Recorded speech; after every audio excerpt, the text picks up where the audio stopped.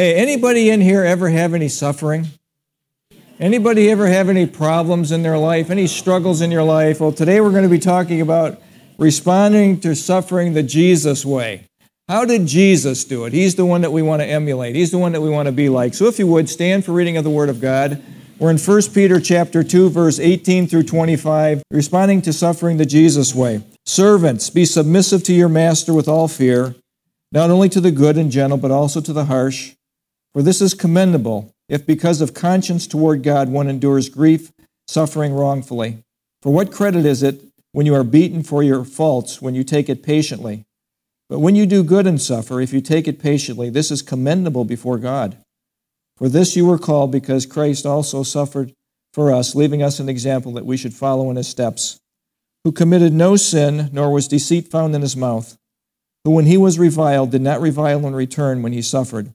He did not threaten, but committed himself to him who judges righteously, who himself bore our sins in his own body on the tree, that we, having died to sins, might live for righteousness, by whose stripes you were healed. For you were like sheep going astray, but have now returned to the shepherd and overseer of your souls.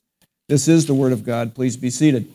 As you know, the theme of Peter is strength and comfort in suffering. Strength and comfort in suffering. We need to have strength and comfort while we're going through this walk called earth time. Earth time. Now, last week we talked about believers and our responsibility to the government. Now, God has established government. We have really focused on that last time. And in verse 13 and 14, believers must submit to governmental authority. It's not an option. It's an obligation that we have as Christians to submit to the governmental authority. Now, remember, Jesus submitted to governmental authority. Now, the governmental authorities are not always really nice guys, because remember, at the time of Peter, Nero was in charge. And he ended up killing Peter and Paul and many other Christians, hundreds and thousands of Christians. At the time of Jesus, an emperor, a Caesar, was in charge. He wasn't a very nice guy. Governmental leaders can be problematic. Prime ministers can be problematic. And even our presidents can be problematic. And remember, Jesus submitted to authority, and Jesus paid his taxes. Jesus paid his taxes, and Peter and Paul also submitted, and so must we as believers in the Lord Jesus Christ submit to governmental authorities. Now, our duty to the government is several, many folded. We are to obey and pray for civil authority. So if you're not praying for your president, start to pray for him. Number one, that he gets saved. That's the first thing that he needs to do, or in his office and his cabinet and Supreme Court justices and governors and the whole ballywick needs Jesus Christ. To support the government by paying taxes. Believers, that's a believer's duty. It's a believer's duty to be an exemplary citizen, and to submit to government unless, what was the qualifier? Unless the government tells you to do something that is contrary to God, to the Word of God. In that case, believers must obey God and not men, and we see that all through Scripture, particularly in the book of Acts.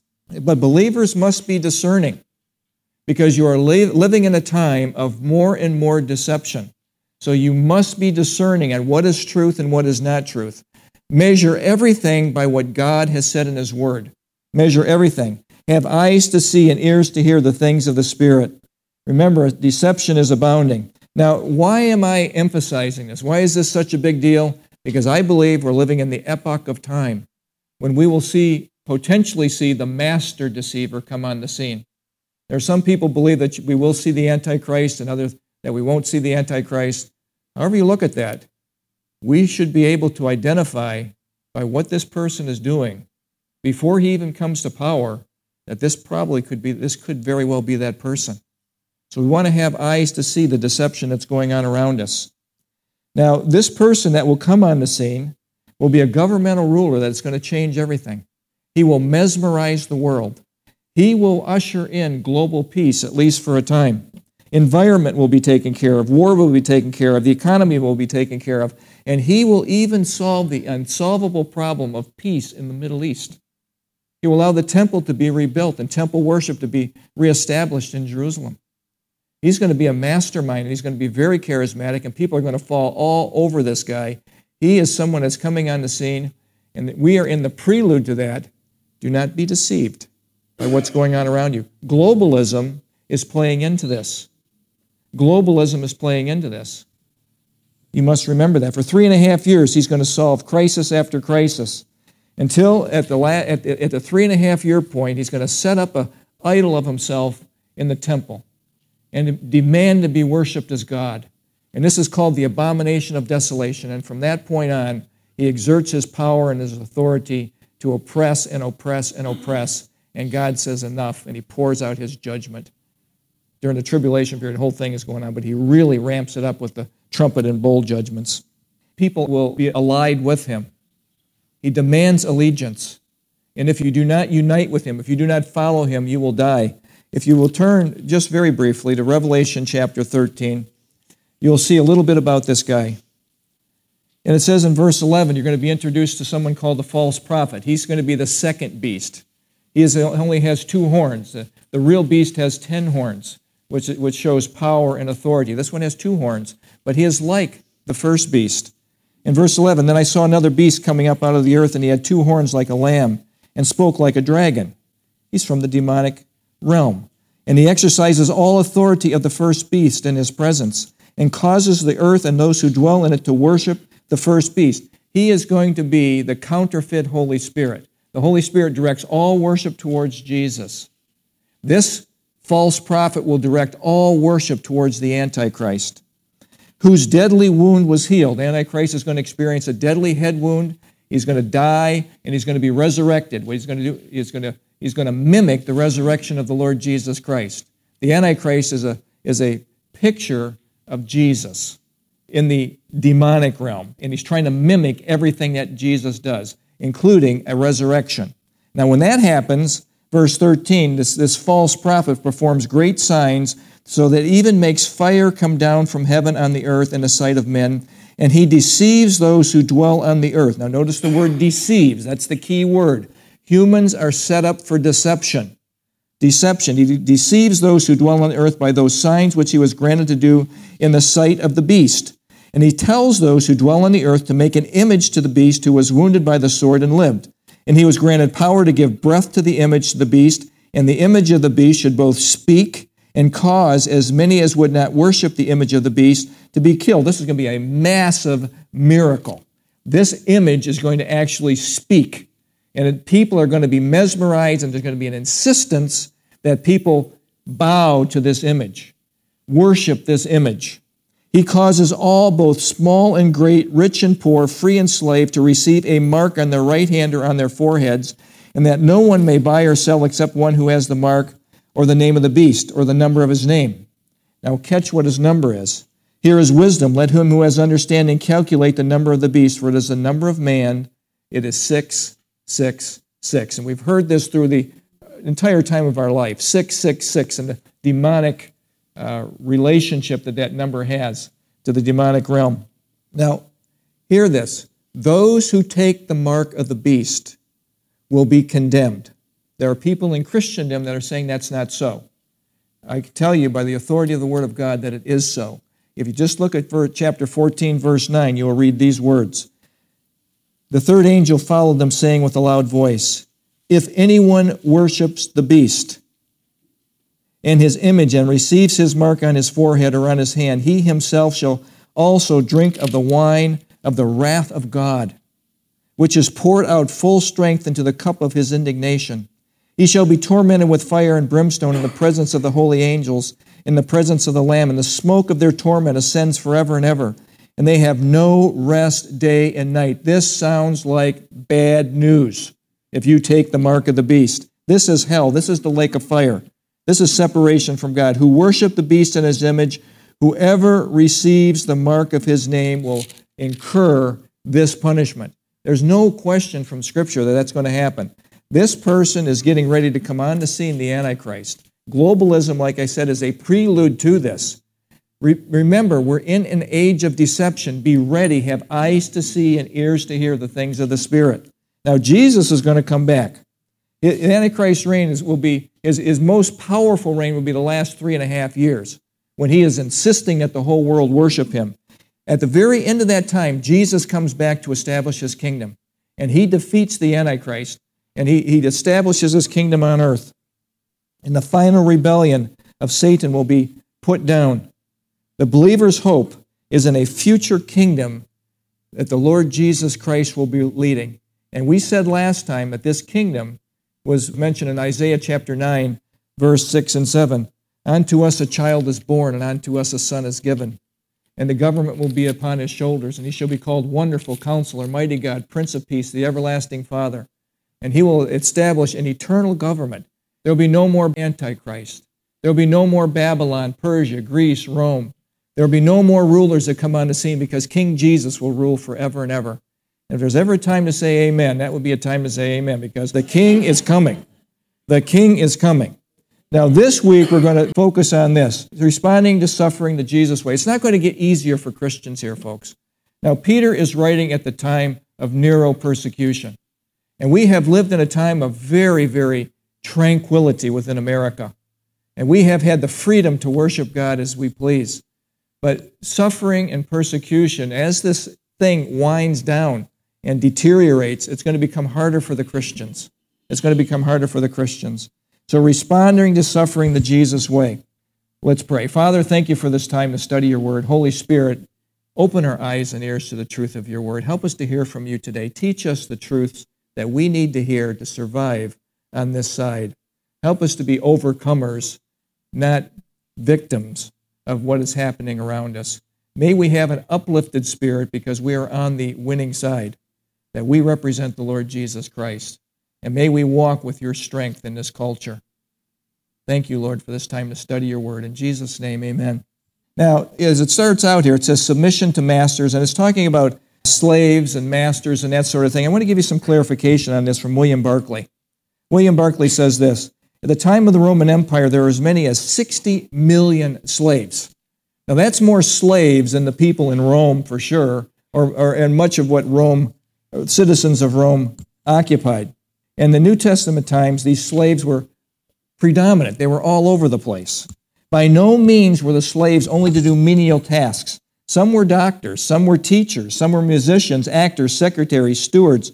Some of them had high levels of authority, but yet they were always slaves. Hear what he says about this. The work of Rome was done by slaves. The Roman attitude was this: there was no point in being master of the world and doing one's own work. Let the slaves do that, and the citizens, hear this, live in pampered idleness. Pampered idleness. I want you to focus on that word, pampered idleness. I'll come back to that in just a few minutes. Slaves were not allowed to marry. They could cohabitate, they could have children, but the children were the property of the master. They were the property of the master. It is wrong to think that a lot of slaves were unhappy. There was wretched conditions. Many of them were happy. Many of them had good situations, but it was always the plight of the slave the following. Many slaves were loved and trusted members of the family, but one great inescapable fact dominated the whole situation. In Roman law, a slave was not a person, but a thing. Isn't that something? They had no legal rights. Aristotle writes this: for master and slave have nothing in common. A slave is a living tool, just as a tool is an inanimate object. The only difference between a slave and a beast or a farmyard cart was that a slave happened to be able to speak. That's how Rome viewed their slaves. Isn't that something? Peter Christosolus says this: whatever a master does to a slave undeservedly, in anger, willingly or unwillingly, in forgetfulness, after careful thought, knowingly or unknowingly, is justice and law. It doesn't matter what the master did to the slave. In regard to slave and master's will, even his master's whim was only the law. Whatever the master wanted, the slave had to take it. And this is the world that Peter was immersed in. This is where Peter lived. Quite different than the culture that we live in here today. Very different. Very different. Now, in verse 18 through 21, responding to suffering the Jesus way is submission in suffering. You watch this. This is an interesting point. There's not a rebellion with the slaves. There is submission, particularly with the Christians. There was submission to their masters. Verse 18 through 21, servants, be submissive to your masters with all fear, not only to the good and gentle, but also to the harsh. For this is commendable if because of conscience toward God one endures grief, suffering wrongfully. For what credit is it if when you are beaten for your faults, you take it patiently? Oh, but when you do good and suffer, if you take it patiently, this is commendable before God. For to this you were called, because Christ also suffered for us, leaving us an example that we should follow in his steps. Follow the way of the Master. That is what we are told to do. Like Rome, suffering is not a word for Western Christians. The Romans wanted it easy, and I'll tell you, Western Christianity generally wants it easy. The rest of the world, again, it's not so easy to be a Christian. You give up everything to be a Christian in most of the world, but not here. Here, it's all about me. Pampering is in. Your best life now is what is promoted. Let someone else do all the work. That's in. If the truth be told, living like Rome in pampered idleness sounds pretty good to most Americans. Pampered idleness. Now, I will ask you, what group of people can you identify that likes to live in pampered idleness? And I will submit to you that group is the retirees in America. The retirees in America, where everything is about them. Pamper me, self-indulgence. I've put my time in, now I deserve. You know, retirement is a relatively new thing. This is an American concept or a Western concept. You retire in France at a very early age in your 50s. And then you try to pamper yourself in idleness and self-indulgence for the next 30, 40 years. And they wonder why their economy is collapsing. This is the reality of the world of Peter. Pampered idleness sounds pretty good to most Americans. The reality is this. Peter's world in Rome, slaves had no rights. They had no voice.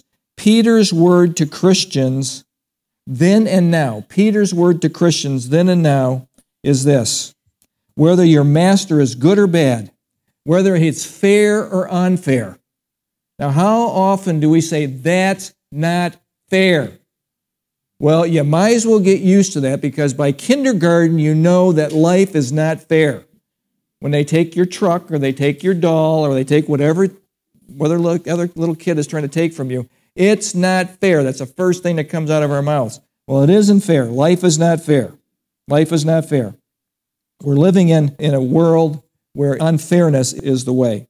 So whether your master is good or bad, you are to take it patiently. Take it patiently. That word patiently is hupomeno, and it means to bear the load with faith and patience. To bear the load with faith and patience. Folks, this is the Jesus way. And I'll give you examples from this. I'll show you this in just a minute. Now, why are we to bear cruel treatment patiently? Why are we to do that? Well, verse 19 tells us this. Because of conscience towards God.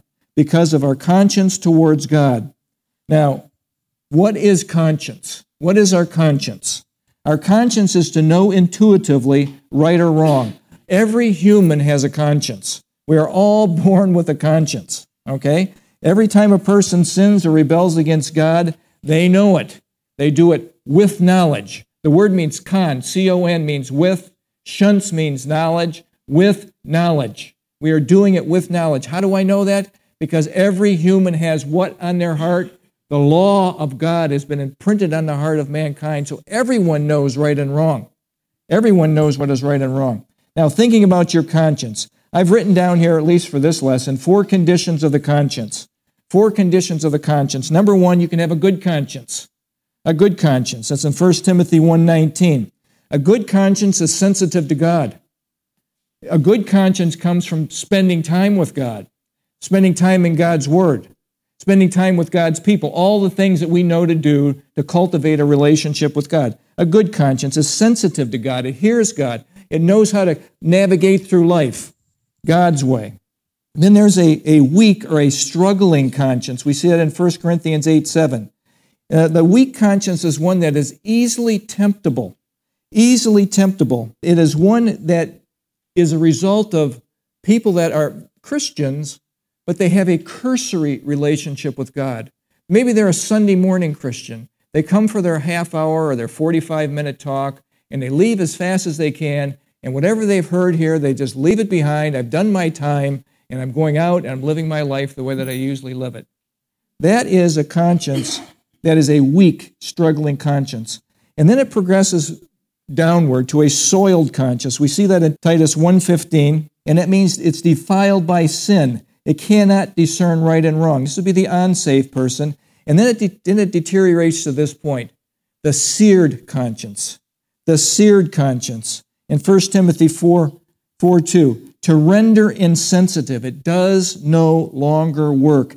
It is the conscience, it is the person that we hear God saying that He gives them over in Romans chapter 1, verse 24 through 31. 3 times He said He gave them over, He gave them over, He gave them over. This is a seared conscience, no longer able to respond.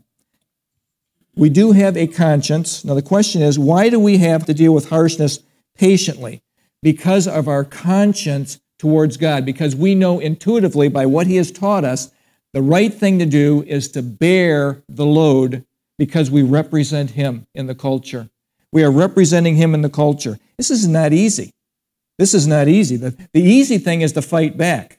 The easy thing is to use our words or our actions to fight back. Jesus is our example of unjust suffering. Jesus gives us a heads up on how to do this and what to expect as Christ followers in this culture. He tells us this in John 15, verse 18 through 20. And believe me, this is not popular, but this is the truth, and you won't hear this very many places in Christendom. I can tell you that. He says this, if the world hates you, now that if is a first-class condition, meaning if and it is so, or you could use the word since the world hates you, you know that it hated me before it hated you. If you were of the world would love its own. Isn't that something? If you're in this world system, the world just loves you. Yet because you are not of the world, but I chose you out of the world, therefore the world hates you. Now, is Jesus mincing words here? Is he diminishing anything? Is he being kind of soft on this? No way. He's telling us the truth. Verse 20, remember the word that I said to you, a servant is not greater than his master. If they persecuted me, and is so, they will persecute you. If they kept my word, they will keep yours also. Now, because of what Jesus has endured for us, we are to follow His example. This is the Jesus way. This is the Jesus way. No matter your situation, slave or free, just or unjust, we are to respond to life's challenges like Jesus. We are to respond to life challenges like Jesus. It's not always easy. As a matter of fact, most of the time it won't be easy. Life's unfairness, like Jesus, we are to follow in His steps. Verse 21 makes this very clear.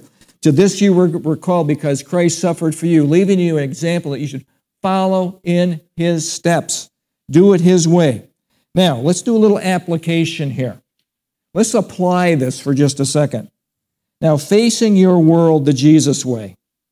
It's very different than what you've been taught. It's very different than what we see modeled in America.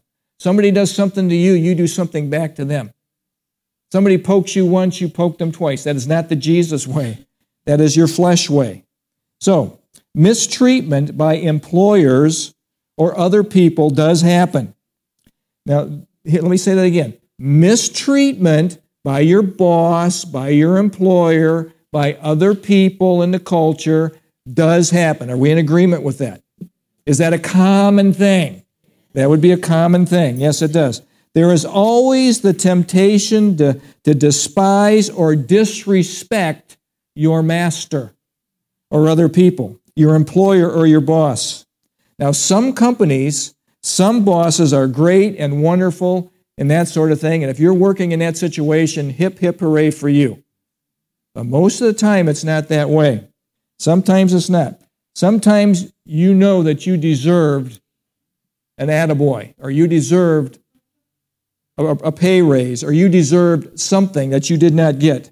A job well done. Many times life is not fair. Sometimes others will be promoted when you deserve to be promoted. And I ask you this question, When someone else gets the accolades and you don't, they get the promotion and you don't, how's your attitude? I can tell you, when that happens to me, immediately my little Doberman thing goes up. I want to attack like the Doberman. But I am obligated to walk in his steps. So I can't act the way that I want to act, okay? Listen, it's important. A Christian worker is subject to his or her employer or employee, whether good or bad, fair or unfair. Why? In order to please God. Our conscience towards God, in order to please God. This is the Jesus way. This is not the flesh way. This is not the American way, where this has to be fair. If it's not fair, I'm going to have my rights. Listen to this one. Remember, your calling is to reflect Christ wherever He places you. That is our calling, to reflect Christ wherever. That's the highest calling we have as humans on earth. It isn't our doctor this or lawyer that, or I'm a teacher and I'm a master plumber. I'm a follower of the Lord Jesus Christ, and I represent Him no matter where I go, no matter what my title is. That's the priority of my life. Our witness to the world is to bear the load patiently, particularly when it's unfair. Particularly when it's unfair. There's always going to be unfairness in the workplace. There's always going to be unfairness in the schools. There's always going to be unfairness on the team. There's always going to be unfairness wherever you go. We are to bear the load patiently. There is no greater witness to a fallen world. Hear this. There is no greater witness to a fallen world as a Christ follower than a Christian enduring hardship that is unfair. Now, people know when you've been treated unfair. If you're in the workplace and those co-workers are with you and they see someone else get the pay raise or the position that you should have gotten because you've been there like 10,000 years and you've done the job 50 times better than that dude, and they got the promotion, they know. And by way you act will reflect the Lord Jesus Christ to that whole environment, Verse 20, this is commendable before God, that I deal with hardship patiently. And I might add again, this is a Holy Spirit thing. This is not normal behavior. This is a Holy Spirit thing. You can't do this in the natural. In the natural, again, we want retribution. The principle is this. Now hear this. If you don't get anything else out of this, our witness is more important than our egos. Our witness is more important than our egos. We must remember that. Must remember this. A question for every one of us is this, for all of us, this question. Ask yourself this. How do those in my workplace view me? How does my boss view me? How does the people in my school view me? How do the people on my team view me? How do they view me? Am I a fountain or am I a drain? Am I pouring into those people? Am I helping in that work situation? Am I helping in that school situation? Or am I sucking the life out of everyone that's around me? Ask yourself that question. How do you talk about your boss or your company or other people? What am I posting on Facebook? Social media where I'm pouring my guts out. I hate this place. And your employer's just, you hate this place. Huh? Okay. You think you're going to get a promotion? You hate, yeah. Be careful. Am I murmuring? Am I complaining? How does my face look? Am I going around, it's not fair? Or am I reflecting the Lord Jesus Christ? And again, it's not a natural thing. The natural thing is to have the frown, okay? The supernatural thing is to take it in stride. It's not like it's hilariously great that somebody else got the pay raise or the position, but we want to take it in stride. We want to be a fountain, not a drain in that environment that God has placed us in. So, how does my workplace view me? The answer that you have to this question, the answer will tell you if you are commendable before God. Colossians 3:17 are our marching orders. And whatever you do, now what is whatever? It's whatever, isn't it? It's whatever. Whatever you do in word or deed, that's say or do. Word or deed, whatever you say or do, do all in the name of the Lord Jesus Christ, giving thanks to God the Father through him. That is how we are to respond. That is how we respond. Jesus' way is submission in suffering, not trying to get your own way. And that is, I can tell you, I've been in the workplace for a lot of years when I was a pastor too, but it is not easy. It is not easy. It is supernatural, but we have to remember whom we represent. We represent the Lord Jesus Christ. He must become greater, and I must become less. Okay? That's the lesson there. Verse 22 through 25. Again, Jesus is our example. When you're thinking about responding to suffering the Jesus way, Jesus is our example. Now watch these verses. You talk about unfair treatment. You talk about unfair treatment. Jesus had unfair treatment. Remember, he was the innocent of the innocent.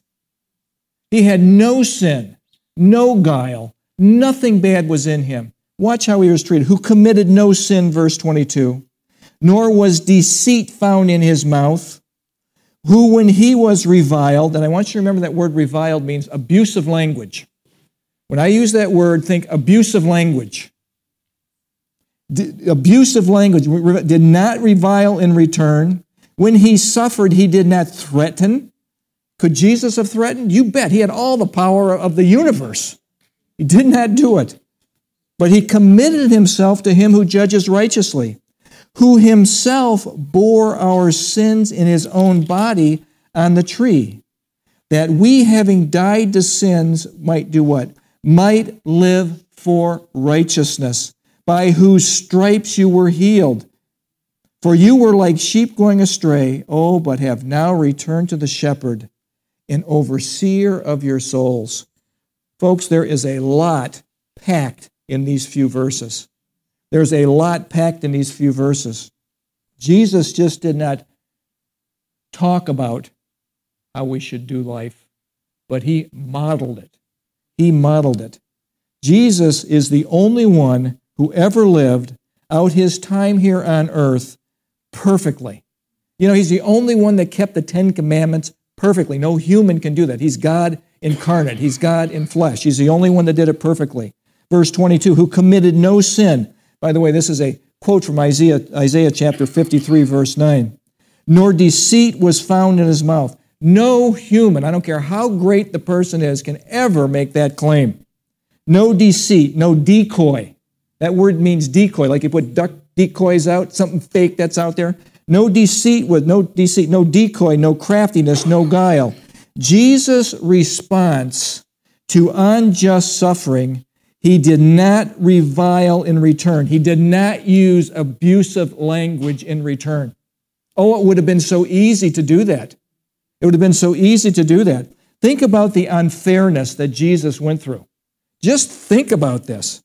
First of all, he was betrayed by a very, very close friend. Make no mistake, within that little group of men, that's 12 men, Judas had the purse. Judas had a lot of authority within that group. He had a lot of favor in that group. No one suspected him, and he was betrayed by a close friend. Think about this. He was rejected by the people he came to save, the nation of Israel. The nation of Israel. John 1:11 says this, he came to his own, and his own received him not. He was rejected by the people of Israel, but it wasn't only the people of Israel. You know who else rejected him? His family. His brothers and his sisters thought he was Looney Tunes, thought he was crazy. You're the Messiah? Really, Jesus? You're the Messiah? Can you imagine within that family group? And Jesus said, yes, I am. He was denied by Peter. Now, Peter he would be called the first among equals. He was one of the 12 apostles, but he was the speaking voice for the apostles. He was the one that always stood up and always had something to say. And you know what Peter says? I will not deny you, Lord. And what did he do? 3 times, I don't know the man, I don't know the man. And by the way, I don't know the man. In Matthew 26:74, he blurts it out. You talk about unfair. Jesus was brutalized by a Roman emperor, by the Roman Empire, from a governor, Pontius Pilate. He was crucified with thieves, like common thieves. He was naked on a cross, beaten beyond recognition. You think it was unfair? This isn't fair. This isn't fair. You don't hear Jesus saying that. You don't hear Jesus saying that at all. You don't see him reviling in return. What do you see Jesus doing? Let me show you. Jesus' attitude toward those who were hurting him, the unfairness is amazing. You know what he did? The first cry from the cross. The first cry from the cross in Luke 23:34 says this, Father, forgive them, for they know not what they do. Father, forgive them. These are the ones, crown of thorns on his head, lashed him so he no longer looked like a human, punched him, and Jesus isn't rolling with the punches. He's taking every blow. He's puffed up. He no longer has his visage, it says in Isaiah 52, was marred more than any man. Marred more than any man. And yet, through that swelling, probably lost teeth, the whole thing, he says, Father, forgive them, the ones that have done this to me, for they know not what they do. That's an amazing thing. That's the example that we have to follow, okay? Supernatural. Can only be done by the Spirit of God. Father, forgive them. Forgiveness is the Jesus way, folks. As hard as that is in some situations, impossible, but it is the Jesus way, and it will take the Spirit of God to give you the strength to do it in many, many situations. And not reviling in return, not using abusive language in return is the Jesus way. And again, it's the Holy Spirit's power. It's not done by wishing and hoping. It's not done by living a cursory Christian life. It is done by a deep, intimate relationship with the Savior of the world, with the Shepherd of our souls. That's how that is accomplished. It is not done any other way. You cannot have a minimalistic Christian experience and be able to do this. You must be walking in the Spirit. You must be filled with the Spirit like Jesus was in order to accomplish this. Listen to what Erwin Lutzer says about this from the cries from the cross. During his ministry, Jesus often forgave those who needed his mercy. Son, your sins are forgiven you, he said to the paralytic in Mark 2:5. Only God can forgive sins. Yet Jesus on the cross says, Father, forgive them, for they know not what they do. He doesn't say, I forgive you. Lutzer's going to explain that. His remarks caused a storm of controversy, for his hearers knew that only God could forgive sins. Even sin against others is ultimately sin against God. Jesus explained that he had the right to forgive sins because he had the credentials of the deity. In Colossians 2:9, we see he has all the fullness of deity lived in bodily form. All the fullness of God lived in bodily form. Now on the cross, something was different. On the cross, it was different. He did not exercise his divine prerogative. He asked the Father to do what he had previously done. Sacrificed as the Lamb of God, he refused the role of deity.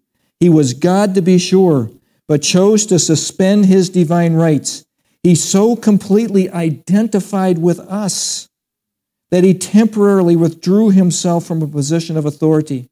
Yet his heart was burdened for those who had instigated and committed history's greatest crime. He prayed the unforgivable might be forgiven. Father, forgive them, for they know not what they do. Folks, this is the Jesus way. This is our example. This is following in his steps. Now, when you're dealing with unfairness and unjust suffering and that sort of thing, Christians are to respond the Jesus way. Sacrifice is the Jesus way. He calls each one of us to sacrifice our will, our way, for his way. Not getting our rights. Not having everything fair. It's never going to be fair here. It's fallen here. It's fallen here. Jesus bore our sins in his own body in verse 24. No super angel could die for you. Remember, every time an angel appears to them, what do? They fall on their face, and the angel says, get up, don't worship me. I'm a servant like you are. No super angel could do it. No superhuman could do it, because every human has imputed sin. Adam's sin has been credited to everybody in Romans 5:12. Only God's perfect Son. The virgin birth. You talk about important? There are people that are saying you don't have to believe in the virgin birth. Well, you need to realize what the virgin birth means. The virgin birth, sin is passed on through the Father. It is not passed on through the mother in Judaism. So the virgin birth is very essential. He didn't have a sinful father. He's God incarnate. The virgin birth is essential. He paid our sin debt with his death. That's Jesus. Jesus bore our sins in his own body. He paid our sin debt with his body. Sin is so awful in the sight of God. We have no idea how bad sin is in the sight of God. We take it casually. You talk about the frogs being boiled in the water, that's us. We're so casual with sin.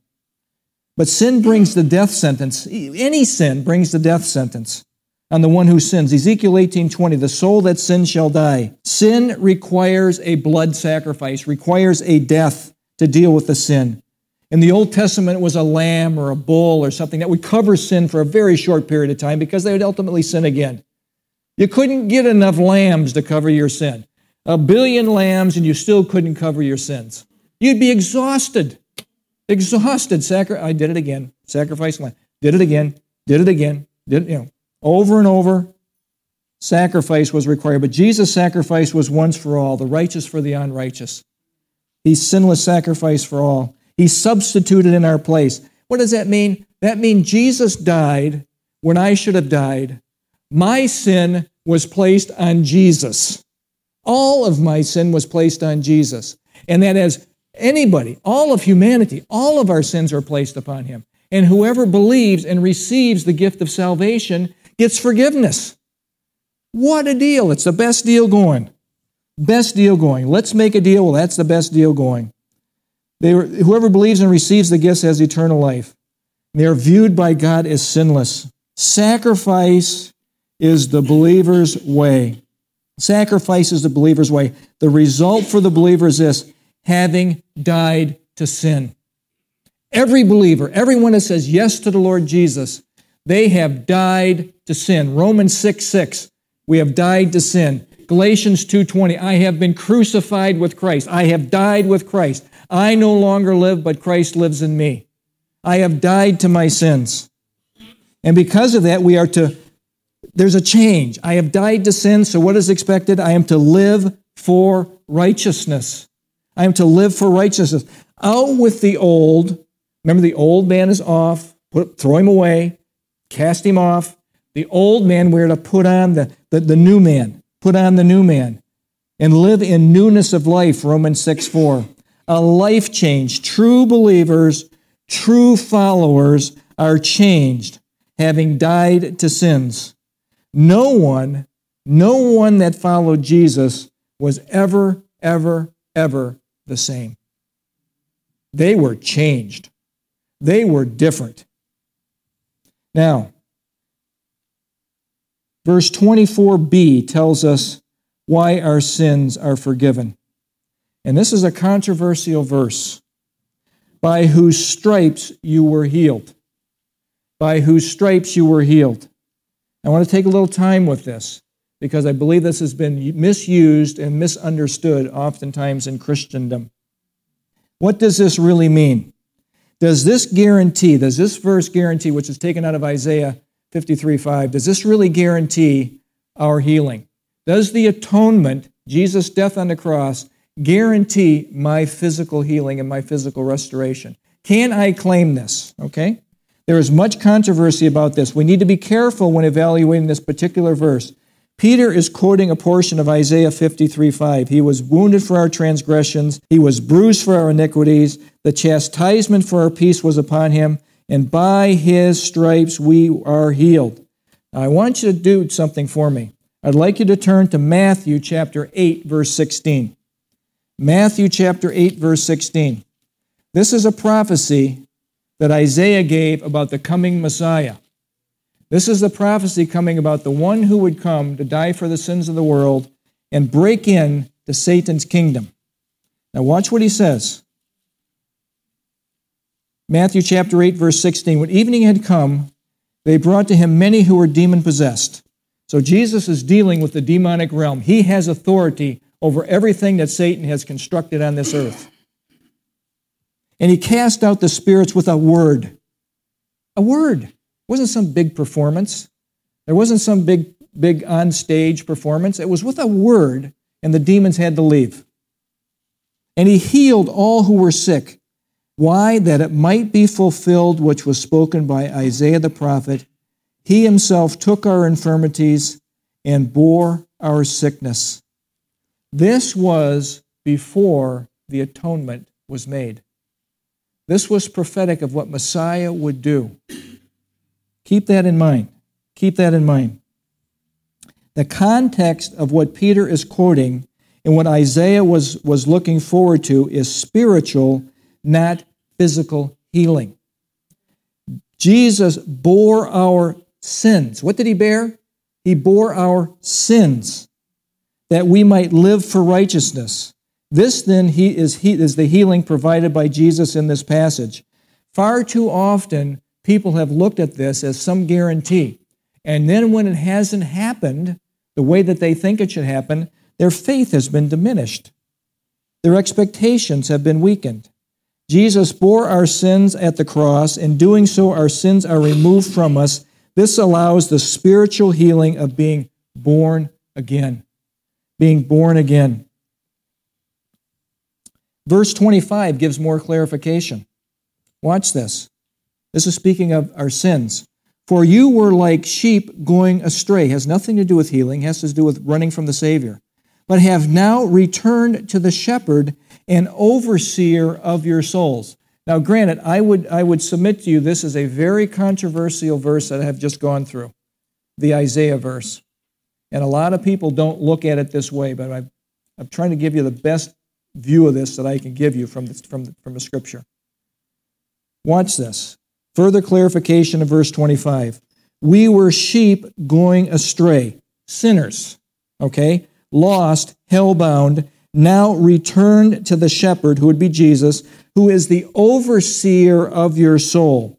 This is a spiritual, not physical context dealing with sin. Now, returned speaks of repentance. The word is metanoia in the Greek, and it means a change or alteration of mind, a true change of heart. A true change of heart. It also means this. Repentance is not so much an emotion. Sometimes people say, did they cry? Did they cry when you could, if you repented, but it's not necessary. Repentance is not an emotion as much as it is an attitude towards God. It is the reorientation of life from self to Him. It denotes a willingness to change and to be changed. It is not the complete cessation of sin, but a daily cessation of known rebellion to sin. It is a reversal of self-centered results of the fall. It denotes that the image and likeness of God, though damage has been restored, fellowship with God by fallen humans is possible again because of Jesus.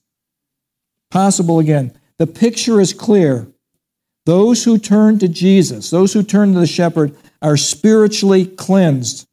For those who turned, Jesus is their overseer. He is their episkopos. Now, this word is the word for elder. An elder, what does the elder do? One who watches over your soul. Well, Jesus is the master elder who watches over our soul. William Barclay gives some clarification on this. He says this, it may be difficult for those of us who live in an industrial civilization to grasp the greatness of this picture. But in the East, the picture would be very vivid, particularly in Judea, where there was a narrow central plateau which held danger on either side. It was on this narrow tableland that sheep grazed. Grass was sparse, there was no protecting walls, and the sheep wandered. The shepherd, therefore, had to ceaselessly and sleeplessly be on the watch, lest harm should come to his flock. The word shepherd tells us most vividly of the ceaseless vigilance and self-sacrifice of the love of God for us who are His flock. Psalm 100 verse 3 says this, we are His people and the sheep of His pasture. Jesus is the shepherd of our souls. He is called the chief shepherd in 1 Peter chapter 5 verse 4. You know what this chief shepherd does? He rewards those who are elders, who are leaders. He is called the great shepherd in Hebrews chapter 13 verse 20. He is mankind's redeemer at that point. He is the great shepherd. He has redeemed us from our sins. And He is also the good shepherd in John 10:11, who protects his sheep. And that is the sense that we're looking at this now. The shepherd is watching over you. His rod and his staff are comforting you and protecting you. The Lord is my shepherd. I shall not want. He makes me lie down in green pastures. He leads me beside the still waters. He restores my soul. He leads me in the paths of righteousness for his name's sake. Yea, though I walk through the valley of the shadow of death, I will fear no evil, for thou art with me. Your rod and your staff, oh, they comfort me. You comfort me, Lord. Your rod and your staff, you comfort me. The shepherd is watching over you, folks.